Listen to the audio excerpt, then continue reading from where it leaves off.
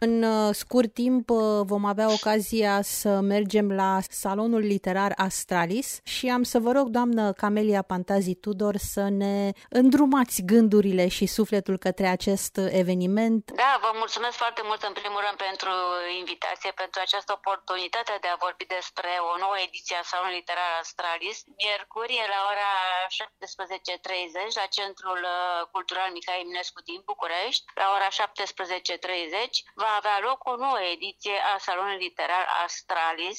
Dacă îmi permiteți să spun câteva cuvinte despre istoria acestui salon, a fost înființat în ianuarie 2018 sub egida editurii Astralis. Prima ediție a avut loc la Casa Schiller din București, unde de altfel s-au desfășurat 11 ediții din ianuarie 2018 până în ianuarie 2020, într-o anumită structură foarte clară. Din păcate, pandemia ne-a oprit și nu am mai reușit decât să organizăm scurte întâlniri literare, în principal pentru prezentarea fiecărui număr al revistei Astralis. Pentru că, vreau să spun, la început Salonul Literar Astralis avea o structură bazată în principal pe un dialog între mine, ca organizator și editor, și doi scriitori. În a doua parte a evenimentului se dedica un moment omagial unui scriitor care nu mai trăiește și a rămas doar opera. Noi ne-am gândit să organizăm aceste momente omagiale, invitând diversi scriitori care să ne vorbească despre diverse personalități, așa cum am spus, Eminescu, Blaga, Alexandrii și mulți alții. În a treia parte a Salonului Literar Astralis aveau loc momente artistice, de recital de poezie, muzică, chiar și mici scenete de teatru. Așa cum am spus, după ce a apărut revista în anul 2019, am adăugat în cadrul Salonului Literar Astralis câteva minute dedicate prezentării revistei Astralis. În momentul când pandemia ne-a oprit, n-am avut ce să facem, doar ne-am întâlnit cât ne-a permis contextul și am prezentat revista, pentru că revista trebuia neapărat prezentată, cu atât mai mult cu cât la începutul anului 2021, deci începând cu numărul 9 a revistei, revista fiind trimestrială, revista Astralis apare sub egida Uniunii Ziariștilor Profesioniști din România, în format tipărit, alb-negru, și imediat după aceea apare și ediția online color de data aceasta, care poate fi difuzată foarte ușor pe internet. În anul 2023, iată, am avut ocazia și o înțelegere deplină din partea Centrului Cultural MIHAI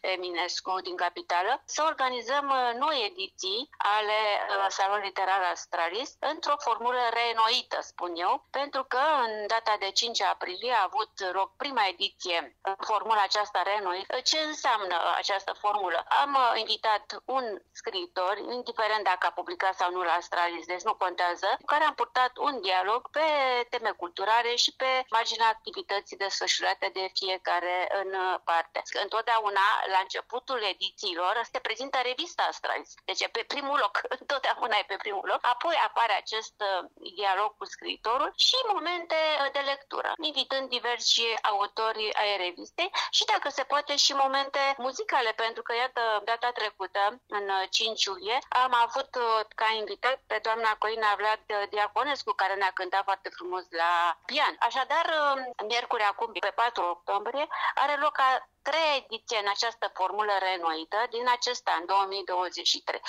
Și pentru că am revenit la această nouă ediție, trebuie să spun că vom prezenta numărul 19 a revistei Astralis, iată că mai puțin și încheiem 5 ani de existență ai revistei, deci ne aflăm la numărul 19, al treilea pe anul 2023. Deci vom prezenta revista, apoi voi avea un dialog cu scriitoarea Evelin Maria Croitoru. După aceea vor urma lecturi din creații proprii ale diversilor scriitori. E important să spun că la prima ediție din acest an am avut ca invitat pe domnul Marian Nencescu, care este secretar al filialei Presă Culturală din cadrul Uniunii Ziariștilor Profesioniști din România, eu făcând de altfel parte din cadrul acestei filiale de presă culturală, și dânsul a fost primul invitat al salonului din acest an. În a doua ediție am avut-o ca invitată pe doamna Ana Dobre, critic literar, iar acum în a treia ediție din 2023, iată, doamna doamna Evelin Maria Croitoru. Și de asemenea în premieră vreau să spun că pe lângă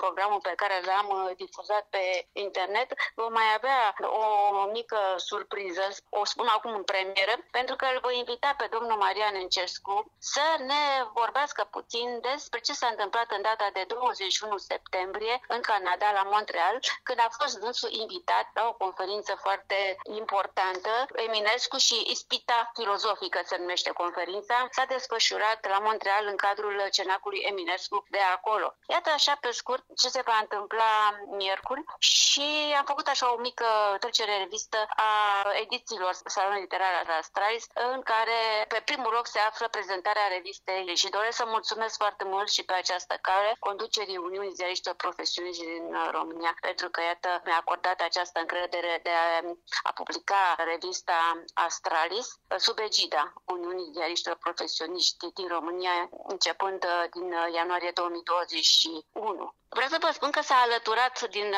acest număr, al 19-lea, ca și scriitor, colaborator și jurnalist al revistei, domnul Mihai Bocai din Constanța, jurnalist, membru al Uniunii Ziariștilor, care a și publicat, imediat după ce a apărut revista, a publicat în cotidianul Cuget Liber din Constanța un mic text referitor la apariția revistei și ce cuprinde revista Astralis numărul 3 din 2023.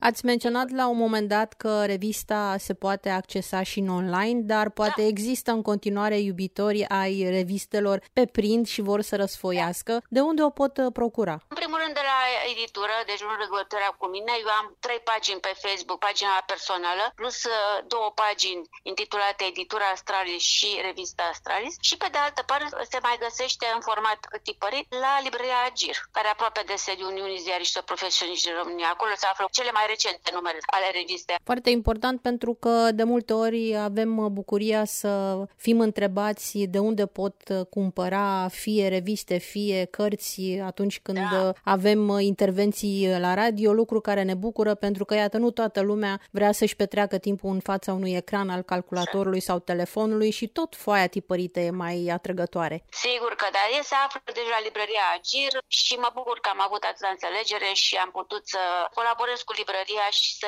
existe această posibilitate ca doritorii să găsească revista într-o librărie în format tipărit. Pentru evenimentul de miercuri este cu intrare liberă, oricine poate veni? Sigur că da. Bineînțeles, au fost restricții numai în perioada pandemiei, așa cum bine se cunoaște. În rest, normal că poate să participe oricine, în principal autorii, pentru că e fire să participe, dar e intrare liberă, sigur că da. Oricine poate participa și cu mult drag chiar.